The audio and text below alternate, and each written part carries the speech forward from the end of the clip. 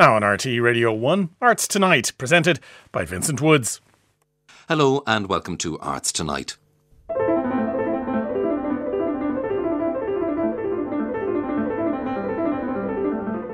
On the programme, Tim Robinson on the Elsewheres of his life and work. A few weeks back, we broadcast the first of two programmes with writer and artist Tim Robinson, whose remarkable work in mapping and exploring the landscapes of Arran, the Burren and Connemara has given us a rich legacy of books such as Stones of Arran, Setting Foot on the Shores of Connemara, and Connemara, A Little Gaelic Kingdom. Before he came to Ireland in the early 1970s, Tim Robinson had already had a career as a visual artist and painter. Tonight he talks about that work. We begin with a reading from one of his new essays in the recently published book Connemara and Elsewhere. This on the nature of time.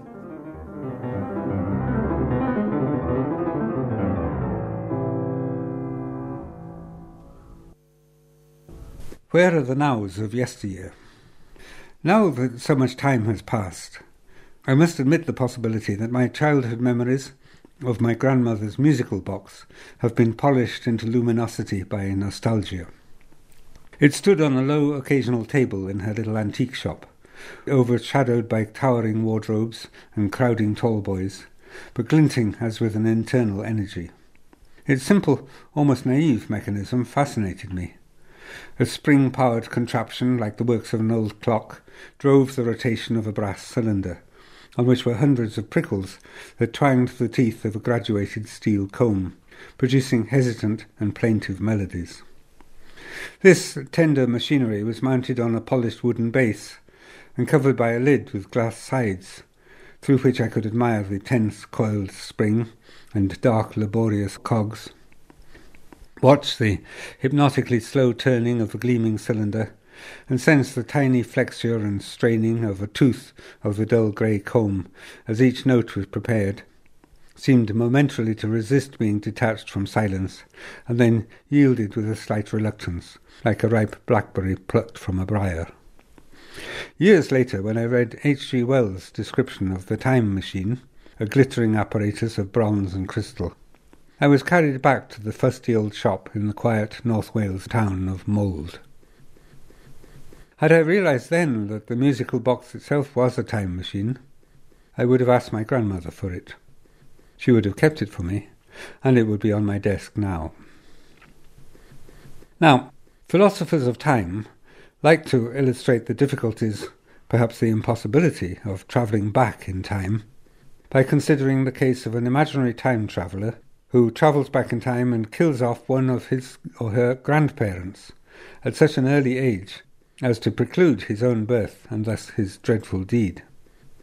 The fascination of this traditional vein of logical argument obscures an underlying fantasy, unthinkable not only in its paradoxicality but ethically, combining as it does both murder and a very esoteric form of suicide. Among our eminent contemporaries who scratched their head over the paradox, Professor Hugh Mellor of Cambridge has a version that targets the grandfather, while Professor Michael Lockwood of Oxford opts for the grandmother. But if I could meet my grandparents again, far from shortening their lives, I would expend a little of my own in trying to salvage at least a memory of theirs. How little I know of them. What was their background? I remember my grandmother, shortly before she died, telling me that her grandfather once ate his dinner off the face of the clock on the Liver building in Liverpool. My parents dismissed this as the ramblings of old age when I reported it to them, but I take it as truth, and like to think that this great-great-grandfather of mine was a city dignitary who partook of a banquet for which the clock face served as a table, before its installation marked the completion of Liverpool's Temple of Mercantilism. But I know nothing about my grandparents' forebears, and indeed my memories of my grandparents themselves are hardly more than textural. When I ride back in time, on the musical box perhaps, to Mold, the very name recaptures the little town as it was when my parents used to bring me there on occasional holiday visits almost a lifetime ago, I encounter on the staircase behind the shop the soft, indulgent bulk of my grandmother, and glimpse my tall, rigid grandfather, ignoring me out of shyness rather than antipathy, turning away in the door space of a further room. Now that I am old enough to be the grandfather of the child I then was, I can understand something of the distance he chose to occupy. But I cannot communicate this fellow feeling, for that was then, as they say, and this is now. Tim Robinson there reading from Connemara and Elsewhere, edited by Jane Conroy, with photos by Nicholas Fev and an introduction by John Elder. When I met Tim Robinson recently, he took me into his workrooms and studio in his home near the pier at Roundstone in Galway.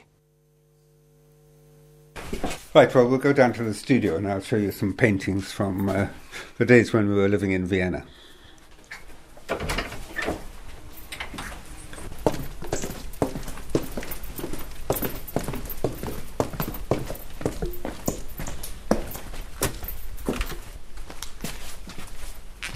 So this is Folding Landscapes studio, and this central room here used to be a sort of storage room full of boxes, but after we were flooded, we had to clean up everything out of this, and it showed itself to be a wonderful little art gallery space.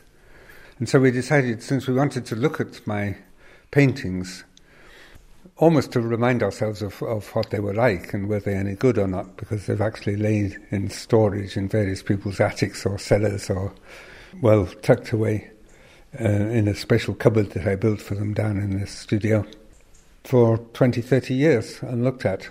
And then we were flooded, and we knew that during the flooding the tide had got into that cupboard. And when we finally got the place dry enough to be able to handle stuff, with great trepidation, we opened up the cupboard and dragged the paintings out, and some of them have got some water damage down edges and so on, but I think there's nothing that's completely irreparable. But since then we've been arranging a series of pop-up exhibitions in this little gallery space here of various phases of this whole career in painting. When did that career begin, Tim? Well, I suppose it was always there. I always painted as a child, and then when I was at Cambridge, and then later when I was teaching in Istanbul. But I began to concentrate on it in about 1960-61 and was determined to become a full-time artist. So that's when we left Istanbul and moved to Vienna which seemed a nice, quiet place to experiment with one's inevitably dreadful first attempts at full-scale paintings. And so most of these that you'll see here date from that period in the 60s, early 60s. And after Istanbul, I think you moved to Vienna.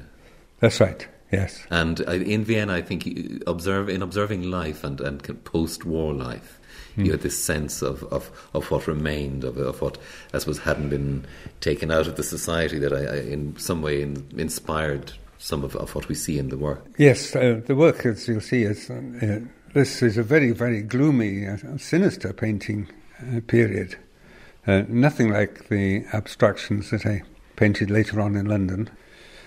But now that we've got them out and hung them up in a little exhibition, I can see a sort of coherency in them that I wasn't really aware of at the time. And I can certainly see the image of Vienna in them. Because Vienna, although it's a beautiful city, and Baroque churches and all the rest of it, and the magnificent Ringstrasse and its great palatial buildings, we were conscious of what a sinister history it was, what a sinister history it had. We came across the huge complexes of workers' flats, workers' apartments called Karl Marx Hof and Friedrich Engels Hof, which had actually been shelled by the Dollfuss regime before the First World War, and they were built like fortresses. And then, of course, Austria had never been denazified. It was counted as an occupied country rather than an initiator of the Troubles, which meant that there was a great deal of corruption and a sinister atmosphere to it. It was very difficult to ask anyone where they'd been 20 years ago or 30 years ago. Nobody would answer such questions. What did you do during the war? Yes, or what did you do during the Russian occupation of part of Vienna?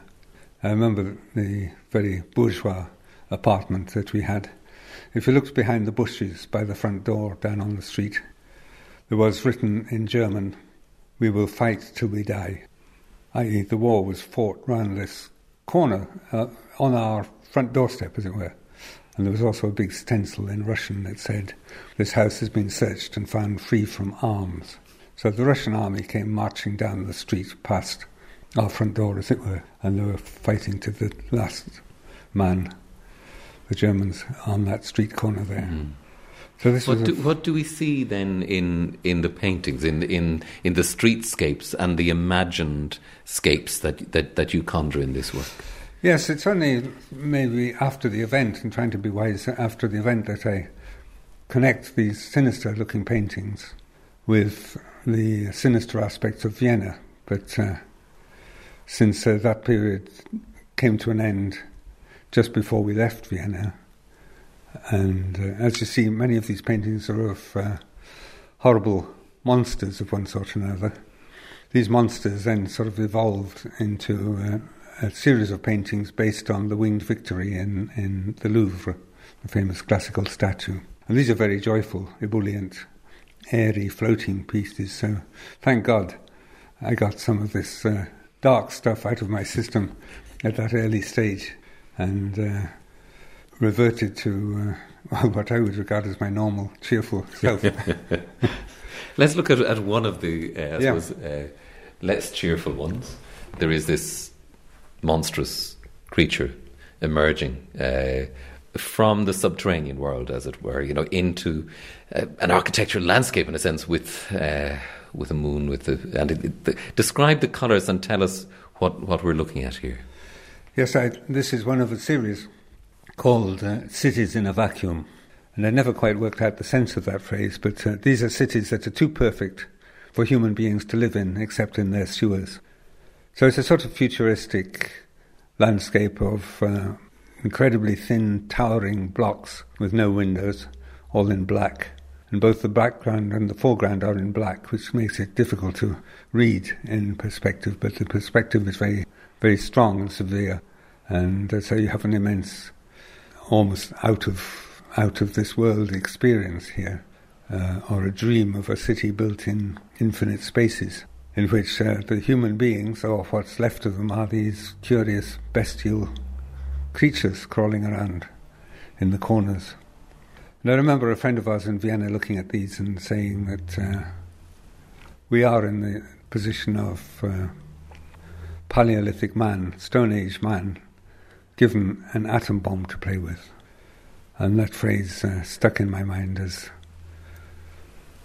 the dangers and the horrors of the powers that we were unleashing. Of course, all this was at the height of the Cold War, and in Vienna we were fairly close to the frontier zone, really, and there were spies, or rumoured to be spies, everywhere. I mean, they said, we were told that, if two artists sit down and decide to form a little group, they're immediately joined by two other people who turn out to be the spy from the East and the spy from the West. So the conspiracy of artists. Yes, absolutely. And in this painting as well, there's a kind of almost like a burned orange moon. Yes, some celestial object, which looks as if it's come to the end of its life, like there are a sequence of stars in the evolution of stars. They can become red giants. So I imagine that's what that is. Okay, there. With a hole. With a hole in it. Yeah, a black hole. Yes. These were shown, I had my first exhibitions in Vienna, in Galerie Fuchs, which was the gathering place of the Viennese sort of belated surrealist school, the Wiener Schule. And they enjoyed, they were in tune with these paintings, and these harmonised in some way with the strange paintings which were being done in Vienna at that time. I remember one man who painted nothing but bunches of asparagus with the most meticulous medieval techniques. They went in for elaborate medieval and Renaissance methods of painting and mixing their own pigments and so on, preparing their own canvases. Very, very detailed, laborious work. Some of it quite impressive, and some of it quite ridiculous to look back on. How did you learn the techniques, the skills necessary to make work like this? I mean, obviously, you from the beginning, you had a very strong sense of draftsmanship and that ability. I think there's a story, isn't there, about your parents keeping drawings that you'd made from a very young age. Yeah. But that's something else again. To go from that to this requires work. Yes, I never had any tuition.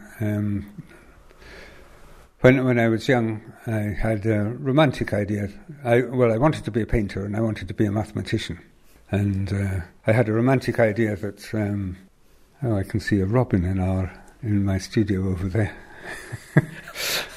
The robin is called Longley. Ignoring Longley for the moment. Where was I? Yes, I had this idea that art schools were the ruination of genius in artists. They were much to be shunned.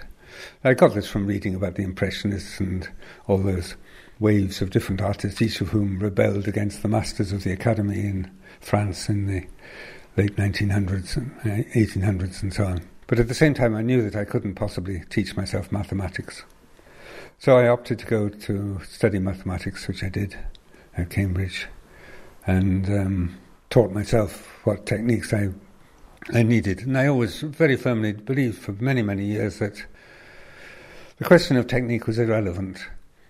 If you were an artist, then the technical matters were completely secondary and would come to you naturally. I no longer quite believe that. But I did at that stage believe that I could take up, like in this painting that we're looking at here, the study of very elaborate perspective and so on, and the buildings which are made of a curious sort of ice-like texture, which actually I did with the end of a soggy matchbox dipped in the paint and then drawn across to create all the shading is in the radiating lines which appear to radiate from the red giant of the sun or whatever it is in the background.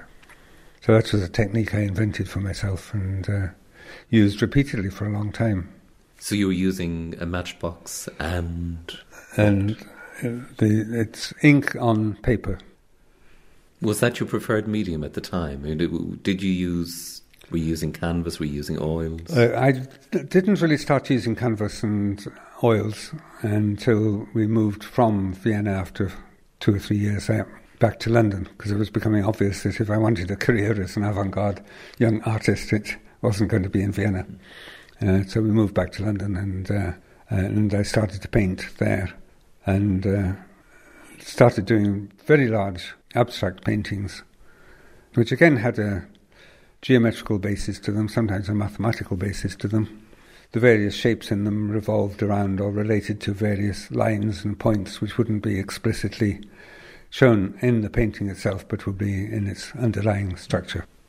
I was always very, very interested in structure at that time, so I was exhibiting them, the abstracts, in the Listen Gallery, which is still in existence and doing very, very well, and Signals Gallery before that, which was the avant-garde gallery of its day, and a very brief day it was. But then I was doing paintings which revolved around, used a very limited repertoire of shapes, arcs of circles and straight lines, and these arcs were chosen so that they would delineate, say, the biggest circle that you could squeeze into a square, or the biggest half circle you could squeeze into a square, or the biggest circle you could squeeze into half a square. That sort of relationship. These relations were not obvious once the painting was up on the wall. They'd only be obvious from my preparatory drawings.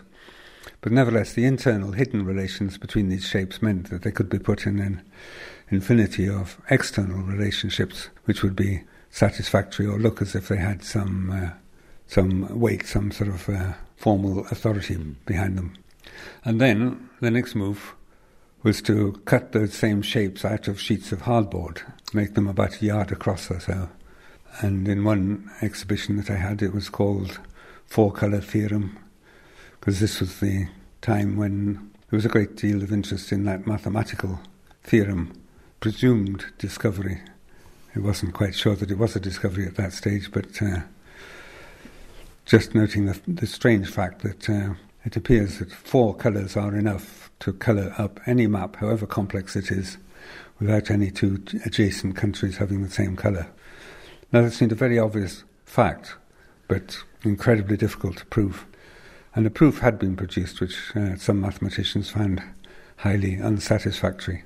So I was interested in this particular theorem for various reasons at that time, and so I called this piece four-colour theorem.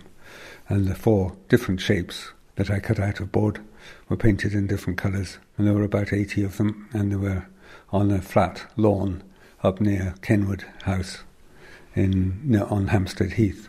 And people were invited to move them around and make a landscape out of them. And that was fine until there came a sort of boisterous holiday crowd and bust them all up. So that was the end of that exhibition. But then later on I did a more coherent version of the same thing, in which the shapes were just black on one side and white on the other.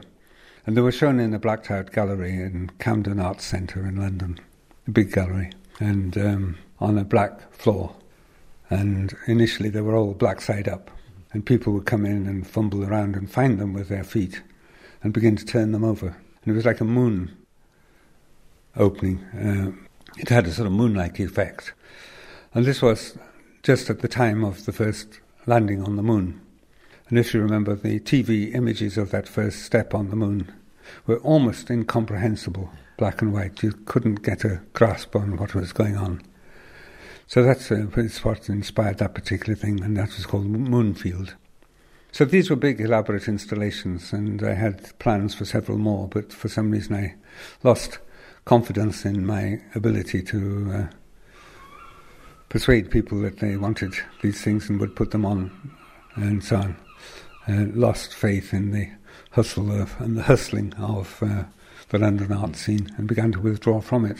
Was that a disillusionment with that commercial drive and I suppose the uglier realities of the art world? Yes. I remember in particular the American artist Carl Andre, who describes himself as a romantic materialist and who meant a great deal to me. He had an exhibition in the Mirror in the Lisson Gallery, and he'd come across and he'd spent a long time poking around in scrapyards and building sites to find something that sparked off his creativity. And eventually on some demolition site he'd found a whole piles and piles of broken up reinforced concrete, chunks of concrete which had twisted iron bars sticking out of it. And he collected a lot of these and arranged them on the floor of a basement gallery in the Lisson, and arranged them so that the movement appeared to sort of these twisted iron bits that came up out of the concrete rubble were put in such a juxtaposition that the eye flowed along one and onto the next one and down that one and through the next block and up and so on. So that, to me, it was a very, very beautiful construction. And when you came down the steps into this gallery space and were looking at it for the first time, it was like looking at a sea. It was like looking at an X-ray of waves on the sea, if you could have such a thing. There goes Longley out at the door. By Roman likes hanging about. Right. And then, to my horror, I found that these blocks were being sold off one by one. And that really helped my disillusionment with the London art world. It was naive to be surprised, but for something that had been deliberately made out of valueless material and made as a whole, to be sold off piecemeal as chunks of concrete with twisted bars out of them, I thought was disgusting. So that was just one little episode. So I found myself working more and more privately in my studio. I used to go for long walks around London, trying to persuade myself that I could walk through London as if it were the open countryside, orientating myself by the sound of trains on railway tracks and so on, or by the sun. And sometimes on these walks my eye would be arrested by a little dot on the pavement, usually a little washer or a button or something that somebody had dropped. And I'd bring these home and stick them on the wall of my studio.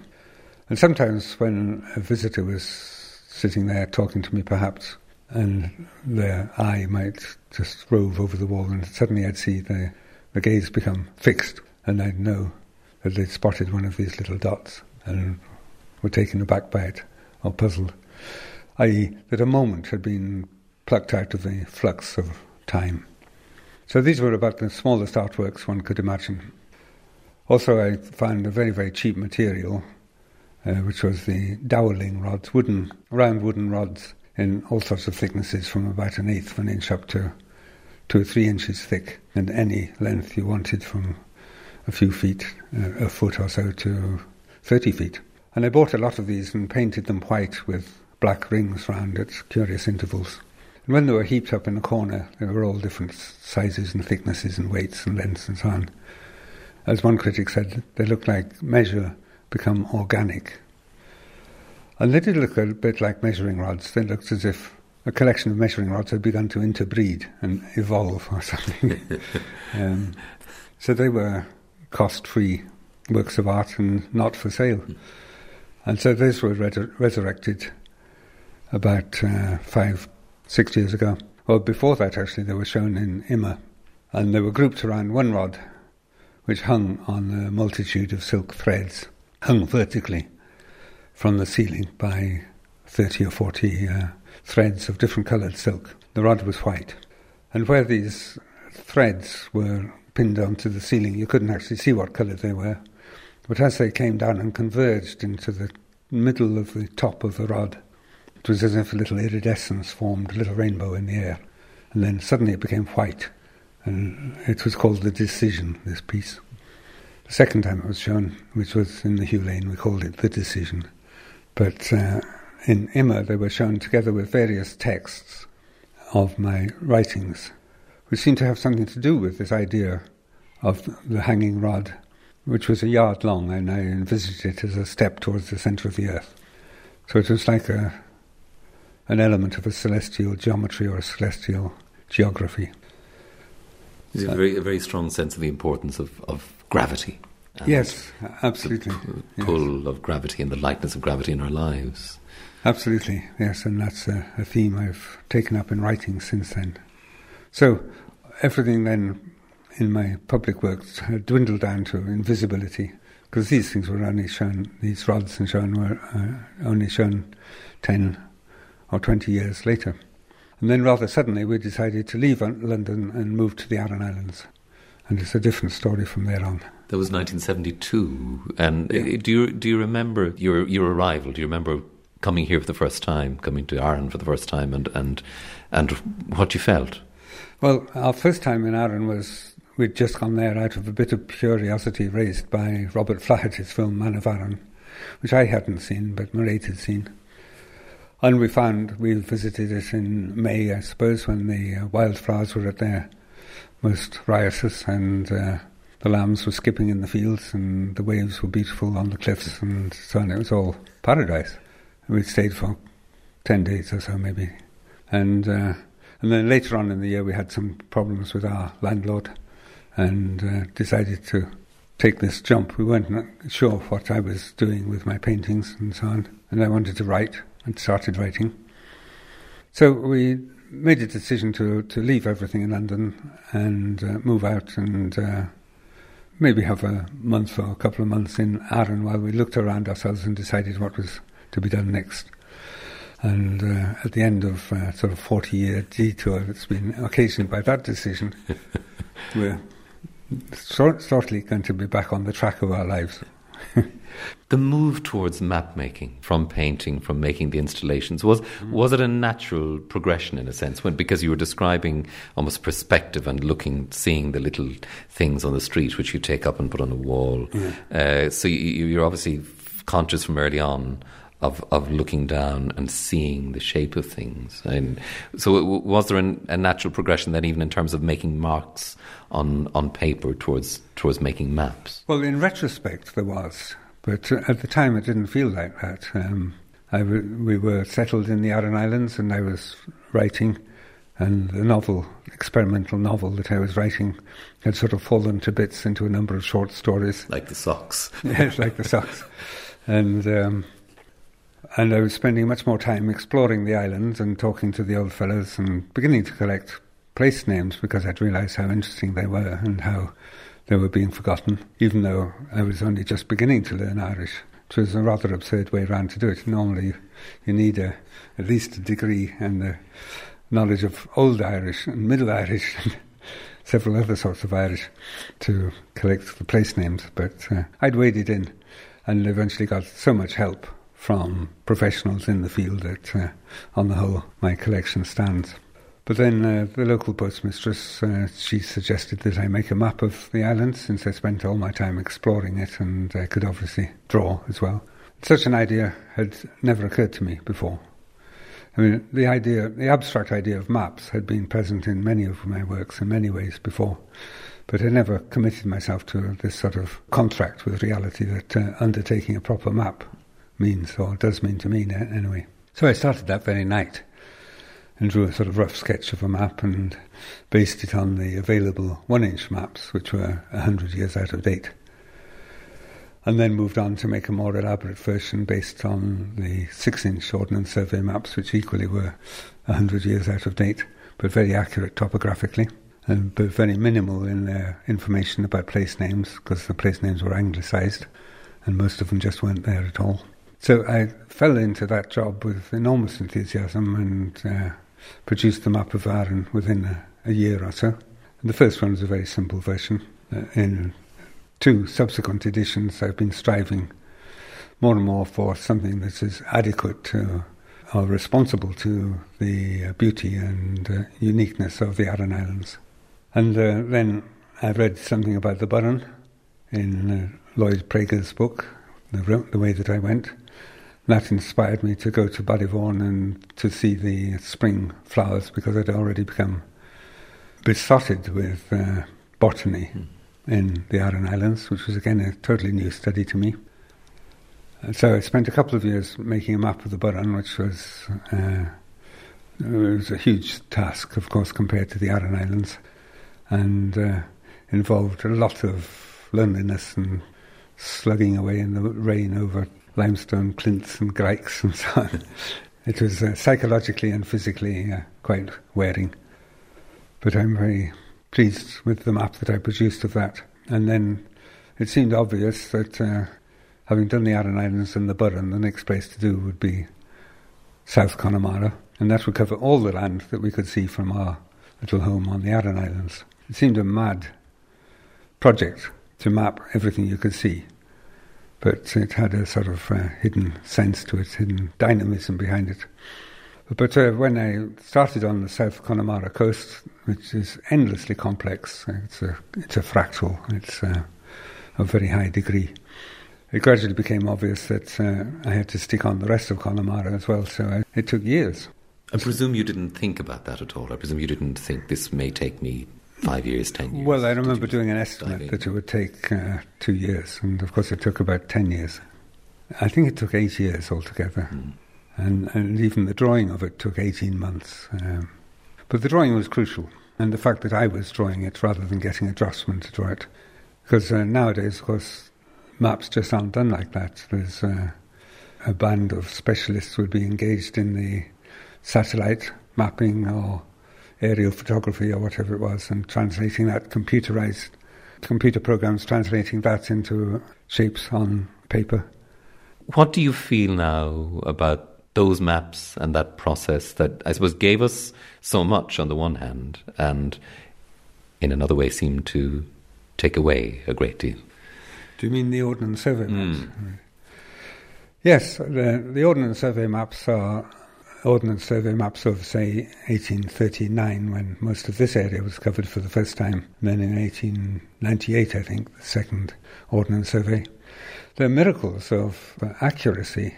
Now, considering that they were done without modern instrumentation, and they were done by an army of men spanning out across the countryside and stretching chains and taking sightings with their instruments and so on, or waiting for weeks on the top of one of these mountains up here, Bean and Taidur, so-called the cliff of the soldier, because one of the sappers fell off and they sacrificed one or two in this process, waiting for a signal to come through from a mountain in Kerry. This sort of enormous undertaking and pursued down to minute details of topography. I'm often struck by the fact when I'm out in Roundstone bog, where there's sort of 100, 150 lakes of very, very elaborate, spiky, unusual shapes, because it's very low-lying land.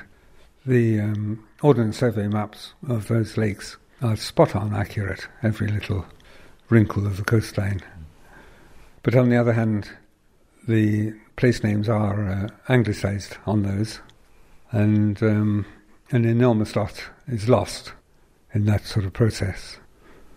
I mean, for instance, on the Aran Islands map, the Ordnance Survey has a little place name on the southeast corner of the bigger of the three Aran Islands, which looks like Ilon and Nor, which looks as if it might mean the island of the gold or something like that. But since it's not an island, you realise at first that this word isn't Ilon, it's Glon.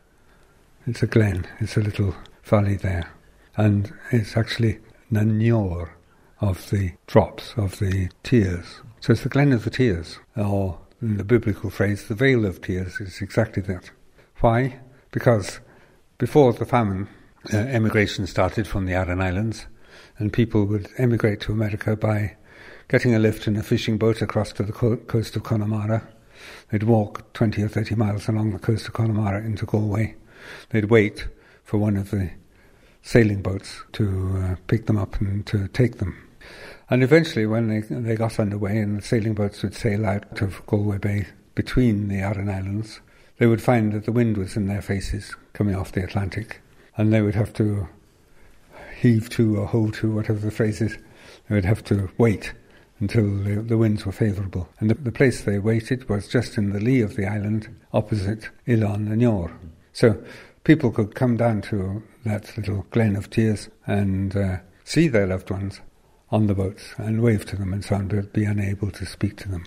So that was commemorated, I'm sure, in the name Glen of Tears. No doubt, there were tears. So that's a treasure of a story, which by ignorance and ill-famed, ill-conceived policies was perpetuated. You delved into Irish, to the Irish language, learned it and have come to love it, I know. And with Liam McConnumara, you've been working on a translation of Crain a Killa, great novel, a remarkable work. Tell me first of all about how you came to know Liam McConnumara and that process of working together on, I suppose, on dual language editions of various books. Yes. I first met Liam many, many years ago when I was visiting the place law department in UCD. He was working there at that time. And we became friends, and I can't remember the stages of all that now, but we've been very close for a long time. And often enough, when I've had a problem with translating a bit of Irish, I've phoned up Liam. My Irish is extremely limited. I mean, while I was working around South Connemara, and absolutely dependent on being able to pick up stories from people who were much more fluent in Irish than they were in English, or much more forthcoming in Irish than they were in English. And I was also dependent on being able to ask, when is high tide today? Or are there any signs among the rocks, any particular points among these rocks that I should look out for to tell me when the high tide is, when the tide is flowing in and so on, so that I could walk out across the sands to various tidal islands and so on. It was absolutely essential. I wouldn't have got anywhere without the Irish language. But at the moment, at the same time, academically, my Irish is far from respectable, and it's also got a bit rusty of recent years. So although I love the language and enjoy reading it and read fairly fluently and use it, or was using it every day and doing my maps and writing my books, I don't like to talk it in public nowadays, out of respect for the language itself. And the business of translating a work like Crain a Killa, for instance, so how did you begin with that? I mean, is it a matter of starting on page one and working through, or do you again delve in and begin to unravel and work and find a form of English that in some way matches the Irish? Yeah, I think it started off with an article by Michael Cronin, in the expert on theory of translations in the Irish Times. And it was, among other things, lamenting the fact that there wasn't an English translation on the market of Crain a Killa, which is supposed to be the great Irish modernist novel, but which is a locked box to most critics, most commentators. So it's much more commented on than read. So quite quixotically then, Liam and I decided that we would undertake a translation. And at that stage it was for our own interest and so on. And we more or less finished the translation by the time we were looking for a publication, for a publisher for it. We hadn't thought that far ahead. So really we started at the beginning and plunged in, and Liam would produce a straightforward first draft of a translation. That was the heavy lifting bit, really. Then I'd work through that, and we'd pass every phrase in it to and fro between us, and we'd consult every known dictionary and unknown dictionary of Connaught Irish and Connemara Irish, and list of Focal Asros Muck and other tomes like that, and eventually agree or agree to disagree and take turns in being right as to how to treat each bit of it. And then I suppose endless revisions once we got more of a grasp of the structure of and the tone and the velocity of the novel itself as a whole. We would amend our individual decisions and so on. So many years of second thoughts, third thoughts, fourth thoughts and so on. So it'd be very interesting to see how it's received. Did you enjoy that work? Oh yes, that was absolutely fascinating, and of course we were in no hurry. We were working at it in between other things and so on. And then at one stage I was in Cambridge, and Liam and his wife Barbara came across, and together with Mairead we had a brainstorming session and solved a whole lot of outstanding puzzles about the work and our choice of words and so on. And that was very good, perhaps, to do that away from Connemara. 40 years is a long time, and you've talked about this ABC of Earth Wonders, Arran, the Burn and Connemara. But I wonder, in some ways, did this place, did these landscapes become a home? They have, of course, become a home, but at the same time, I haven't put down roots, and in fact, I've written against the concept of roots, which I described as being unacceptably vegetable. Roots, and they hold you down. They hold you down, they hold you in place, they limit your development. You're probably sucking up ancient poisons through them and so on. There's many reasons for being very distrustful of roots. And so instead of that, I'm beginning to write about the centre of gravity as an imaginary organ of the body. At a certain point of view, now that this work is done, and as I say, it's up to anybody else to carry on and do it again, do it better, or correct it, or whatever, or start from scratch and so on. And undoubtedly other people will be mapping and remapping and rewriting these areas forever, one hopes. So there's nothing final, no final diktat in my writings on them at all. It's all tentative.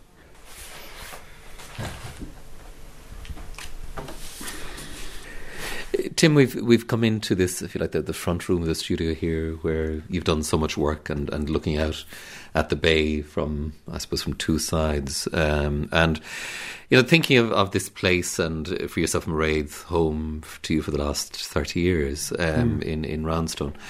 You're not saying goodbye to Connemara, but you're moving away in a sense that your work is done, and looking to other places as well, and other sources, I suppose, of inspiration for the writing. I hope very much there will be other places of inspiration. I'll be excited to see that happen. Yes, the latest book to come out is Connemara and Elsewhere.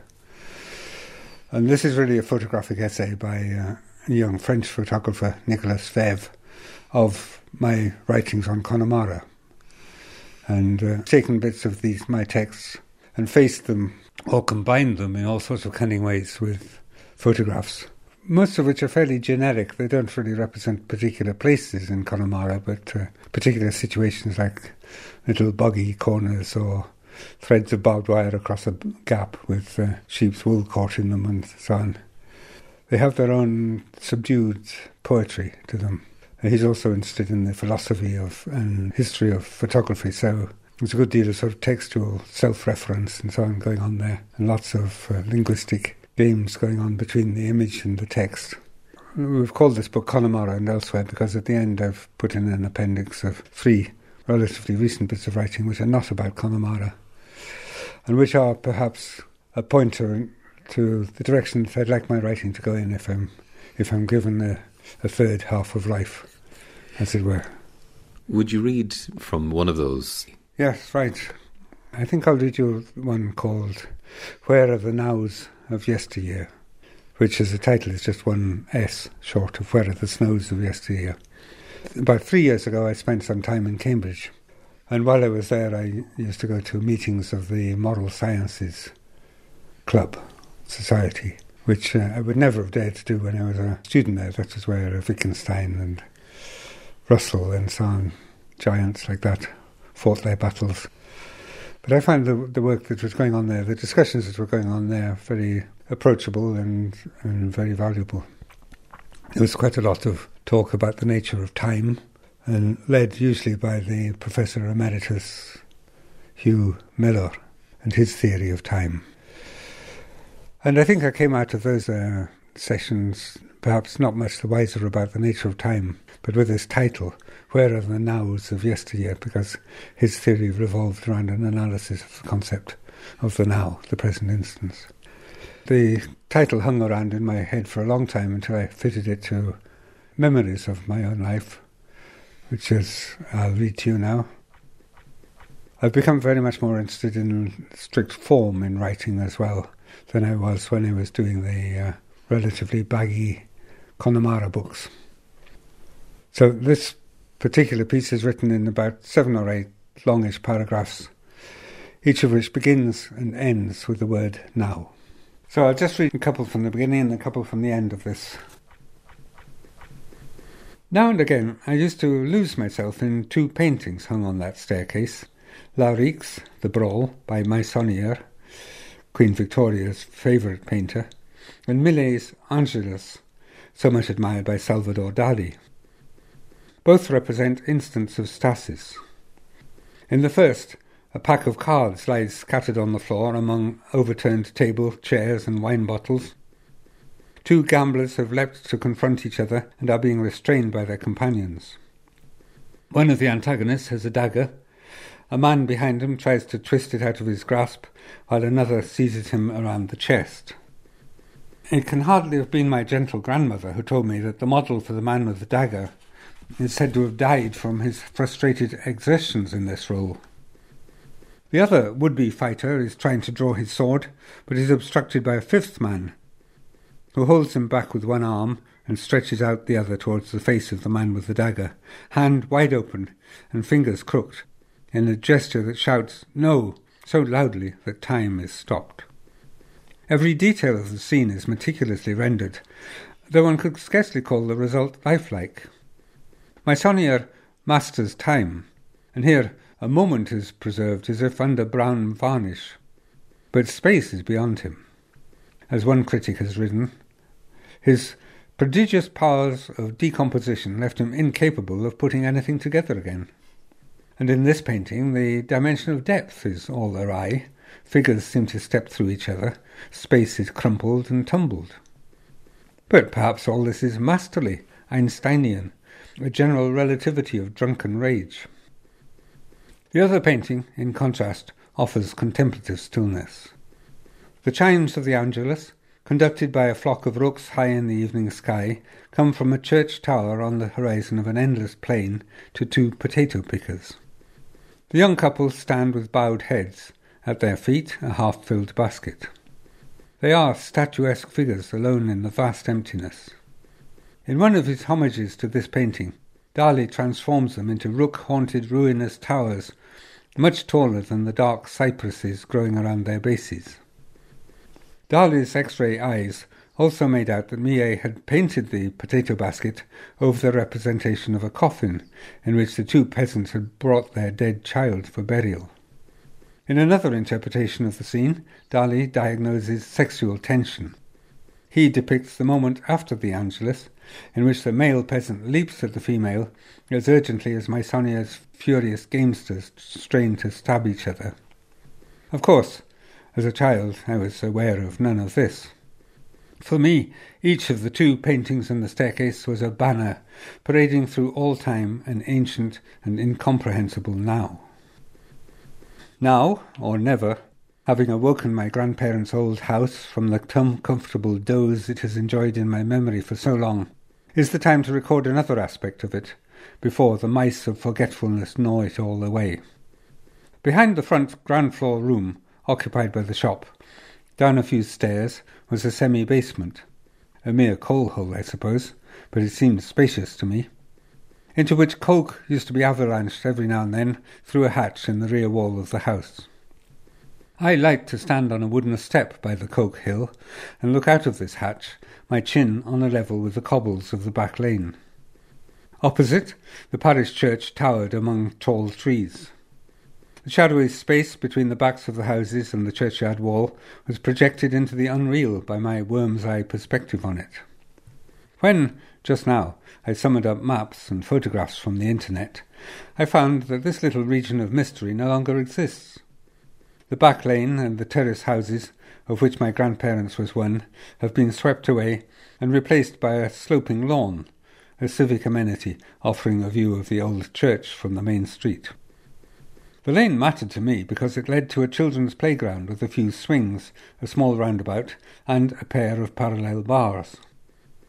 As a devotee of Tarzan, I was proud of my ability to hang by my knees from one of these bars. My head must have been close to the ground in this position, for once, when my long-suffering knees relaxed their grip, I came down with a thump that sent me wailing back down the lane, but did no visible damage to my skull. I could say that I've never been the same since, but that is true of every moment of my life. My image of myself, upside down, bat-like, in the rectangular space below the bar, like that of myself at the hatch with my chin on its sill, gives me a measure of my size at that time of my life. Our subjective experience of the flow of time, says Hugh Miller, is no evidence that time really does flow. What we actually experience is change in ourselves, the accumulation of memories of memories of memories. This must include memories of stages in physical growth and of the incidents that knock such memories into our heads. My brief surrender to gravity, my tearful return down the lane, are lodged in the loops of my brain stuff, as are my grandfather quelling my sobs with the testy formula, "Now then," and my grandmother applying as a verbal salve to my sore head a soft dove-like repetition of "now, now." Now, and to end, let me open what always felt to me to be the secret heart of my grandparents' house. At floor level, in the corner of the sitting room, was a cupboard full of games that must have been old-fashioned even in those days of my childhood. Sometimes I would delve into it before breakfast, when there was a faint acrid tang of dead ashes in the room, as yet unvisited by the day's routines. There were tiddlywinks and marbles, packs of cards for playing happy families, and shallow boxes that opened up into trays scattered with cardboard fish one could angle for with a little magnet on a string. On the floor of the cupboard, or between the leaves of big illustrated books, I used occasionally to find more valuable fish too, escaped perhaps from a long-lost pouch. They were delicately cut out from wafers of a pearly, translucent material, and must have been tokens in some antique parlour game. As I realised much later, when I read in a Jane Austen novel of a girl who, after an evening visit, could talk of nothing but the fish she had won and the fish she had lost. Most precious of all was a set of ivory spillikins in a narrow little box, also of ivory, with a delicately fretted lid. Each spillikin had a slender stem some 4 inches long, and a head representing a Chinese sage, a sickle moon, a long-tailed bird, or some odd animal. Piled on a tabletop, they formed a tangle, from which, with the aid of a little hook, one tried to extricate one spillikin at a time, without causing the least trembling among the rest. An operation as delicate as that of capturing an elusive memory without awakening others interlinked with it that one would rather leave undisturbed. Where is this test of the subtle and steady hand now? At the bottom of a box of crumpled letters, photographs and ephemera, perhaps, forgotten in the attic of some house I have long quitted. And the moment of first finding them, in my grandparents' cupboard? All events have an equal claim to a tenseless reality, says Professor Miller. All have their address in space-time. Among them, must be the contents of everybody's nows, whether past, present or future, remembered or forgotten, observed or unobserved. While it is not quite pleasing to hear that countless redundant trivialities are of the stuff of the universe, I like to think that the particular nows that have been picked out by our passionate attention to them are stacked away separately, as it were in vaults, like paintings bought by a millionaire on the advice of experts.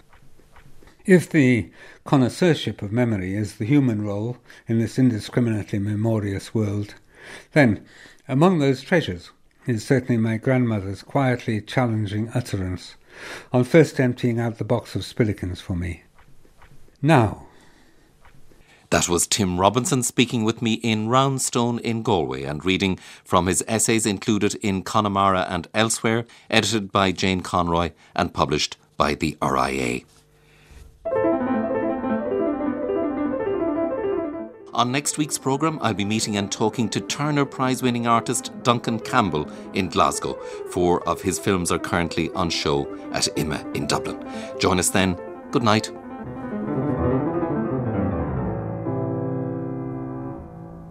Arts Tonight was presented by Vincent Woods and produced by Clean in the Onlún.